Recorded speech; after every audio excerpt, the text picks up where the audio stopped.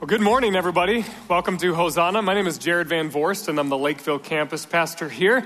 And such a good time to worship together. Did you enjoy that this morning? Yeah, it was good. And if you're joining us from home or online, welcome. We're glad you're with us as well. And I'm going to invite our ushers forward to receive today's offering. Thank you so much, Hosanna, for living generously. You already heard one of the ways that your generosity makes an impact from Pastor Nathan at the top of the service. He talked about the 300 and some girls that were on a middle school girls retreat last week. Student Ministries actually puts on 3 retreats a year. They do a phenomenal job, and your investment helps make that possible and helps transform lives. Another thing that's more recent, actually, just took place this last Friday. We had our drive-through date night for over 300 marriages, which is cool. Yeah, we can clap for that too. And so your generosity is making an impact in terms of making an investment in the lives of marriages and enriching marriages. And so we're going to be healthier. We're going to be better for that as a church. So thank you for that. We're in a series called Teach Us to Pray. And Pastor Ryan kicked it off last week, and he talked about a number of different things. He focused in on that first portion of the Lord's Prayer, Our Father. He talked about Our Father. And one of the things that he said that sort of stuck out to us is that prayer forms us. It helps us to become more like Jesus. Essentially, when the disciples of Jesus say, Jesus, teach us to pray, they're saying, teach us to be more like you. And so prayer forms us, and it's not just us as individuals, but us corporately. And so we recognize in prayer, particularly in the Lord's Prayer, there's a communal aspect to that as well. He also said something that I think is important for us to listen to, that prayer isn't just a monologue of us talking to God the entire time. There is that, but then there's also kind of an Eastern tradition that's attached to prayer and attached to who Jesus was as a person, and that we just take time to listen, just to be, to maybe even meditate at times. And then lastly, he said, prayer never really just ends with prayer, but it almost always leads to action. And so we're going to carry that forward a little bit more in today's message as well. But we wanted to just keep encouraging you. Keep praying this prayer, the Lord's Prayer. Pray it daily. Maybe even pray it a number of times throughout the day. We've been saying maybe in the morning, at meal times, and at night, or if you want to do it just in your car on your way to work, you can do that too. We believe this prayer is going to continue to form us as we step into our Easter season as well. And then if you're looking for any additional resources, we have some. Pastor Ryan mentioned a book, 21 Seconds to Change Your World. That's available in the bookstore. I want to mention one other one. This is called The Lord and His Prayer by N.T. Wright. And he's a great writer, great thinker, great theologian. And this is more of a contextual, historical look at the Lord's Prayer. But it's only 69 pages, so super short, super accessible, really good read. This one's also available in the bookstore if you would like that as well. And I want to invite you to turn into your Bibles, if you brought them. We're in Luke chapter 11, and this is where we get the Lord's Prayer. If you don't have a Bible, that's okay. It's going to be on the screen. But if you don't own a Bible, we'd love for you to take one. So at the back of the entrances, there's red Bibles. Go ahead and take one. That's our gift to you. And we'd love to have a Bible in everybody's hands as we continue to grow in faith as a church. So Luke chapter 11, verses 1 to 4. Once Jesus was in a certain place praying. As he finished, one of his disciples came to him and said, Lord, teach us to pray, just as John taught his disciples. Jesus said, this is how you should pray. Father, may your name be kept holy. May your kingdom come soon. Give us each day the food we need, and forgive us our sins as we forgive those who sin against us. And don't let us yield to temptation.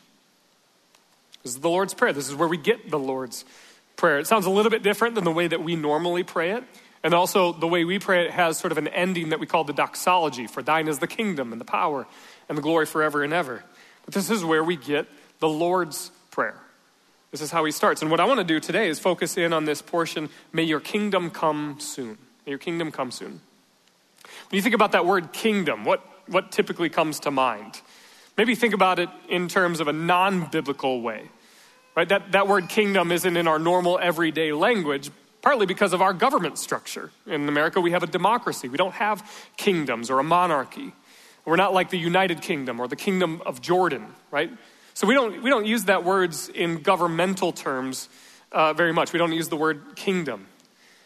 But if you think about it in more of a biblical term, maybe what comes to mind is the kingdom of God or the kingdom of heaven, sometimes it's referred to as. Or maybe sometimes we just think of it as heaven, Maybe that's the place that we go when we die. Maybe that's how you think of the kingdom.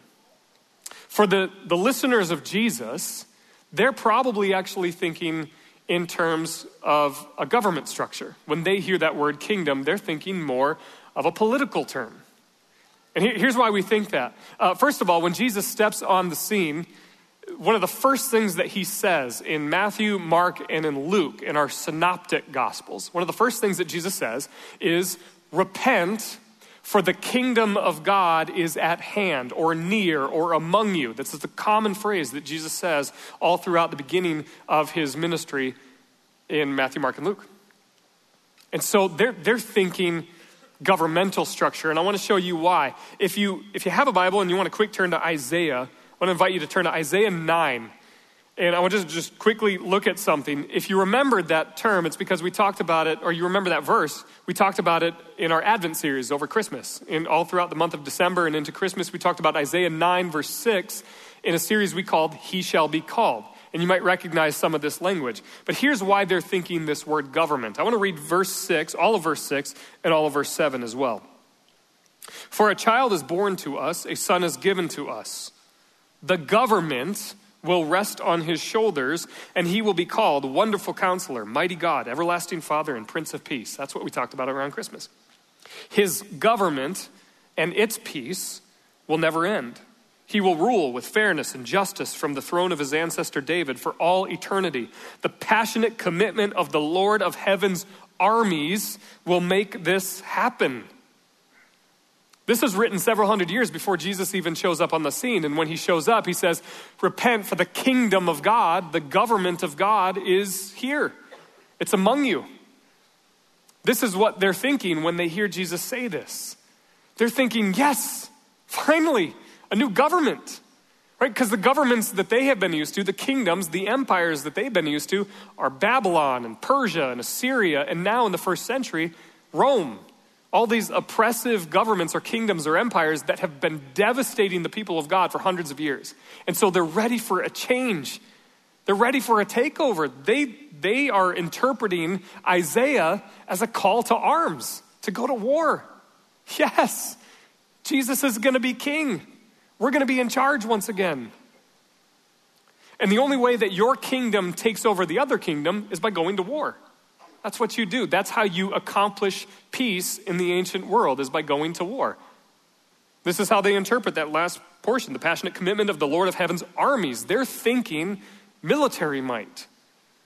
And Jesus is now here to start the revolt. And they're going to fight back against Rome. This is what they're thinking. And so, of course, it's really, really confusing when they look at the behavior of Jesus. They look at the activity of Jesus. They look at the things he's saying about the kingdom. Doesn't quite match up with what they were hoping for. He begins to heal people. He doesn't hurt them. He's forgiving people. He's actually saying, love your enemies. Don't defeat your enemies, but love them. He's inviting people that are on the outside into the inner circle. He's not judging them. He's not condemning them. He's hanging out with the notorious sinners and tax collectors and prostitutes. This is what Jesus is doing. Doesn't quite look like what they thought of when they thought of the kingdom of God.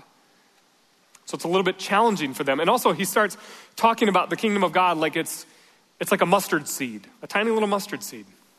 Or it's like yeast that enters into dough and spreads throughout the dough. I mean, these are kind of wimpy little terms, right? He doesn't compare it to anything that looks like a sword or an army. It's much smaller. Or if we were to bring it into more of a modern context, it would be like Jesus comparing the kingdom of God not to the New England Patriots. Too soon? Yeah. I guess they're not as powerful as we thought they were. Or since it's baseball season, the kingdom of God isn't compared to like the New York Yankees, the dynasty that is the New York Yankees, right? If anything, if we want to carry the metaphor all the way through, he's probably saying the kingdom of God is more like the Minnesota Twins. Right? Oh, it's a cute little small market team. You know, they don't never really win big. They just win in our hearts, just for existing. But this is kind of the feeling that they're getting when Jesus is talking about the kingdom of God. It's different than what they were hoping for. It's different. It's confusing. Wait, Jesus, aren't you going to take over? When are we going to start? Let's go. And then we get to Luke 11. We get to Luke 11, and he says, now pray, may your kingdom come soon? What's that about? Wait, I thought, Jesus, you said, repent for the kingdom of God is here, it's at hand, it's right now, it's among us. But now you're saying pray for the kingdom to still come? That's really confusing. So which is it? Is the kingdom of God here now, or is it not yet? Probably know the answer to this. Yes. Yes. It's here, and yet it's not fully. In seminary, they use the term the already not yet concept of the kingdom. It's here already, but it's not yet fully revealed. I want to illustrate this in a slightly different way. And as I do this, I want you to be not so concerned with physical locations, because sometimes we think about that, we wonder, well, like, where is the kingdom of God? Where is heaven? Is it up? Is it down? Is it among us? Where exactly is it? And I don't want us to be concerned so much with the physical locations, more so the dimension of what God is up to and what God is doing. And I want to illustrate it using these two hula hoops. Now, the colors have no specific significance here. I was given these. My kids saw this and they're like, ew, Dad, Packer colors, boo, Packers. You guys, that just warmed my heart. I raised them right. I want you to think about it like this. Think about it in terms of God's space and our space. God's space and our space. And when we think about God's space, we think about God's reign and rule, his complete reign and rule. Not like the reign and rule of the kingdoms of this world that are governed by military might and force and oppression. But instead, a reign and rule that is governed by love, healing, transformation, compassion, mercy, life, everything that is good is God's space. And then there's our space, earth, flesh, the world, created things. Now, naturally, our tendency is to want to think that, well, okay, so this must be the opposite stuff of God's space. This must be all the bad stuff, the gross stuff. And that's not entirely the picture that the biblical narrative gives us. It's a little bit different. See, what we see at the beginning, all the way in Genesis chapter 1 and 2, is actually God's space and our space are completely united, completely unified, in harmony. Heaven and earth are one. Almost like a perfect united marriage. And it's this beautiful picture. And God, when he's creating, what does he say? That was okay. It's not my best. No, he says it's good. It's good. It's good. In fact, it's very good when he gets to humanity. But God's space and our space are completely overlapped. And so it's this perfect, united relationship. Heaven and earth, God's space and our space as one. But then very quickly as the narrative unfolds, what happens? There's a fracture. And these two worlds, these two spaces become separate. And now all of a sudden, yeah, it does feel like, this is bad. There's brokenness. There's shame at our nakedness. We feel exposed. There's all kinds of issues now in our space. And so there's a need and there's a desire for these two spaces to come back together again, for redemption, for restoration. That's the hope of the people of God. And so immediately we see the grace and the mercy and the love of God right at the onset. He establishes a new relationship. We call it a covenant with God's people. And then he gives them something called the tabernacle, which eventually evolves into what we call the temple. The temple. Now the temple is like God's space and our space being united once again. There's this middle area. The temple is heaven and earth united once again. It's God's space and our space coming together. And the temple is the space where hope and healing and forgiveness of sins takes place. And it's supposed to be a blessing to all people. And so the intention for the temple is really, really good. But over time, they recognize that the temple is actually really limited. It's really limited because it's only in Jerusalem. It's only in the middle of the city. You have to go there. Everybody has to travel from outside of Jerusalem to go to the temple to be able to experience the presence of God and to get the forgiveness of sins, to make sacrifices. And not only that, but only a select few were invited into the inner sanctum of the temple. They call that the Holy of Holies.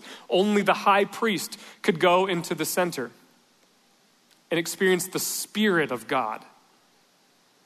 So it's limiting. It's only limited to a handful.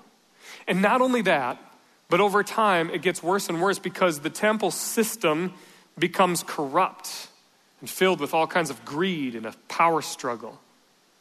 And so it's incomplete. It's an imperfect picture of God's space and our space coming together. It didn't quite succeed in what it was meant to be. And so it's kind of feeling more like this. And then, several hundred years later, Jesus shows up. He shows up, and what does he say?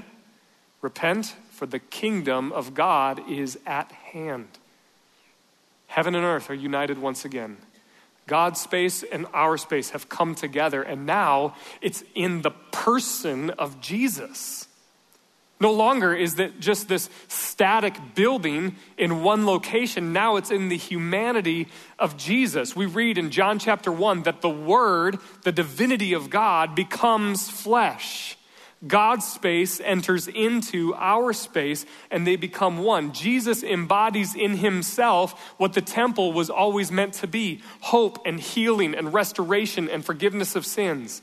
And here's the cool thing: he doesn't just stay in this space, he goes out into our space. He comes to us and brings healing and hope and transformation. He's opening up the eyes of the blind. He's including people that were not allowed to be part of the temple system. He's actually including women in his ministry as well, which is a huge no-no in that day and age. He's taking the kingdom of God wherever he goes. He's bringing the activity of the kingdom of God. It's this beautiful picture of God's space entering into our space. And then he says, pray. Pray. May your kingdom come soon.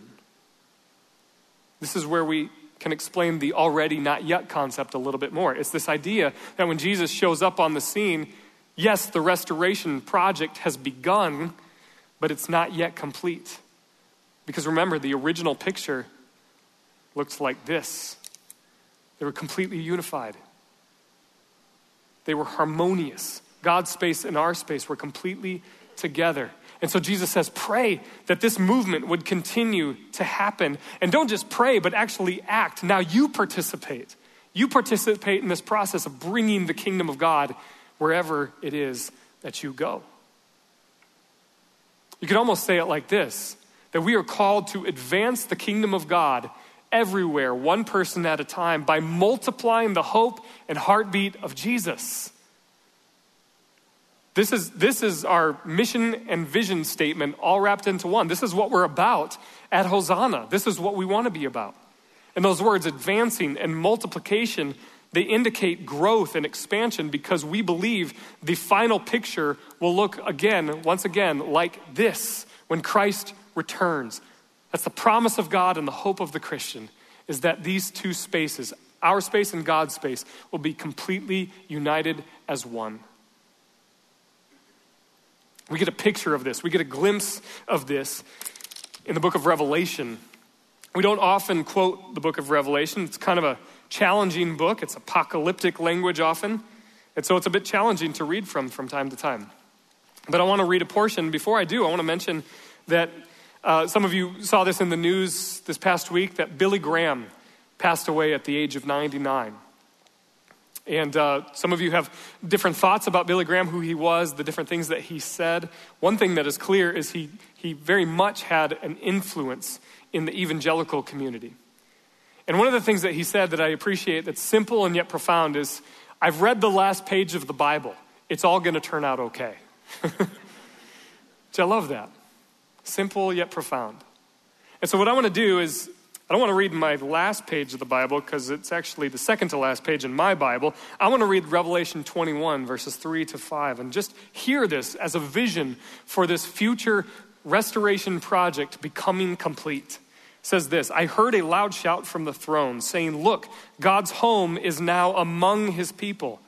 He will live with them and they will be his people. God himself will be with them. He will wipe away every tear from their eyes, and there will be no more death or sorrow or crying or pain or cancer or depression or anxiety or mental health issues. I added my own.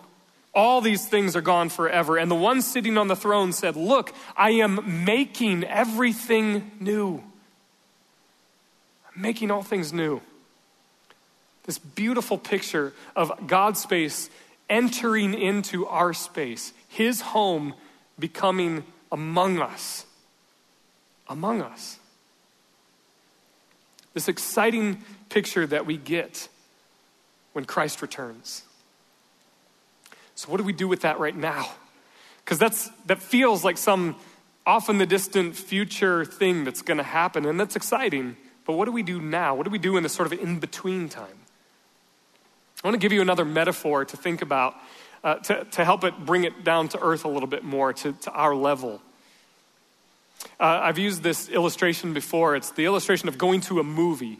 And I've used this in our Monday night Lakeville Bible study. If you've been to our Lakeville Bible study, we're actually talking about this stuff. This is a big term for it is called eschatology. This is what we're talking about on Monday nights. And so if you have an interest in these kinds of things, come. You're welcome to come on Monday nights. And we'll talk a little bit more about this for the next 4 weeks. But I've used this illustration there as it relates to the kingdom of God being here but still coming. It's this idea of going to a movie. How many of you enjoy going to a movie theater? Going to see movies? Excellent. Okay, so what leads up to that moment? Well, usually you have to find out that movie even exists, right? And maybe you're sitting at home, you're watching TV, a commercial comes on, and there's a trailer for a movie that you're really excited to go see. And so you're getting excited about it, you're anticipating, you've marked it in your calendar when the date is coming, when that movie's coming out. And so you want to go see this movie. And not only that, but maybe you're getting so excited that you start inviting your friends or family members to go see it with you. There's kind of a communal aspect to it. You want to participate in this thing together. And then if you're super nerdy, like Pastor Nathan, he knows we're friends, we're cool with that. He knows I'm saying this. If you are super excited about movies like Lord of the Rings and Harry Potter and Star Wars, then you actually dress up like the characters of the movie and you go to the theater. Raise your hand if you've done this. Be honest. Come on. There was one guy in the last service. I pointed him out. You get super excited. You want to be part of this. Now, on one hand, you could say, well, when you saw the trailer, you already saw the movie, in a sense. But not really, right? You only saw 30 seconds of it. So you have an idea of what it might be like, but you don't have the full picture yet. And so you still want to go and be a part of the experience. You go to the movie theater, you get your ticket, you go to the concession stand, you get your popcorn, your massive bag of popcorn, and then if you're like me, you go and get like 10 pumps of butter, maybe 20 pumps, and you get extra butter, and you get the soda and the candy, and then you go and you sit down and you experience the whole movie experience. And it's amazing. The trailer was just a glimpse. It was exciting. It was fun to be able to see, to get an idea of what it will be like. And it starts to get you excited and anticipating what's about to come. You invite others into this. But it's not the whole picture yet, right? When it comes to this idea of the kingdom of God, it's here. It's among us, and yet it's still coming. We're in the trailer stage right now. We've seen the trailer. Right? The story has been written. The writer and producer, they've come together. We've seen the trailer, and now excitement and anticipation is building for this future moment, for this movie, for the experience of it. Let me ask you, what are you doing right now in the trailer stage? How are you living right now? Do you live as though you're in this trailer stage? You're in this sort of in-between time where you believe that Jesus is Lord, not just in some future day when he returns, but Jesus is Lord today. And the kingdom of God is here today, and yet it's still coming. There's still an overlap that we expect. Or is our faith all about, well, I just hope I go to heaven when I die someday? And the picture looks maybe a little bit more like this. See, I mentioned a Billy Graham quote earlier, and it was a good one. He's also mentioned some other ones that are maybe a little bit different. He said, "My home is in heaven, and I'm just traveling through this world." That's not a bad idea. It's a sort of a nice thought. But if we're not careful, what that can imply is that the picture actually looks like this, that we're just in this space, and our hope is to eventually get to this space, to God's space. And if that's our thinking, then yeah, we are just sort of traveling through this world. We're just sort of passing through, just trying to get by, hoping that one day we'll enter into God's space. But the challenge with that is that that's not the picture that Jesus gives us, or the rest of the New Testament for that matter. See, Jesus in the Lord's Prayer says, "May your kingdom come soon." We add the statement, "on earth as it is in heaven." In our space as it is in God's space. May your will be done here. And then the verse that we just read in Revelation, that God's home is among his people. He dwells with us. God's space invades our space and makes all things new. We're not just trying to escape this world so that we can get to this space. No. God's kingdom is here among us now. Jesus is Lord today. And so now we live like that. Do we live like that?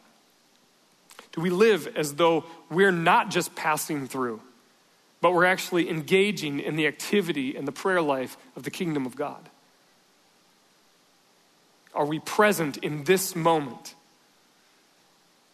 I want to get really, really tangible for us. I was thinking about this the last couple weeks as I was preparing for the message and thinking that, okay, if I don't believe that I'm just passing through, then every interaction I have matters.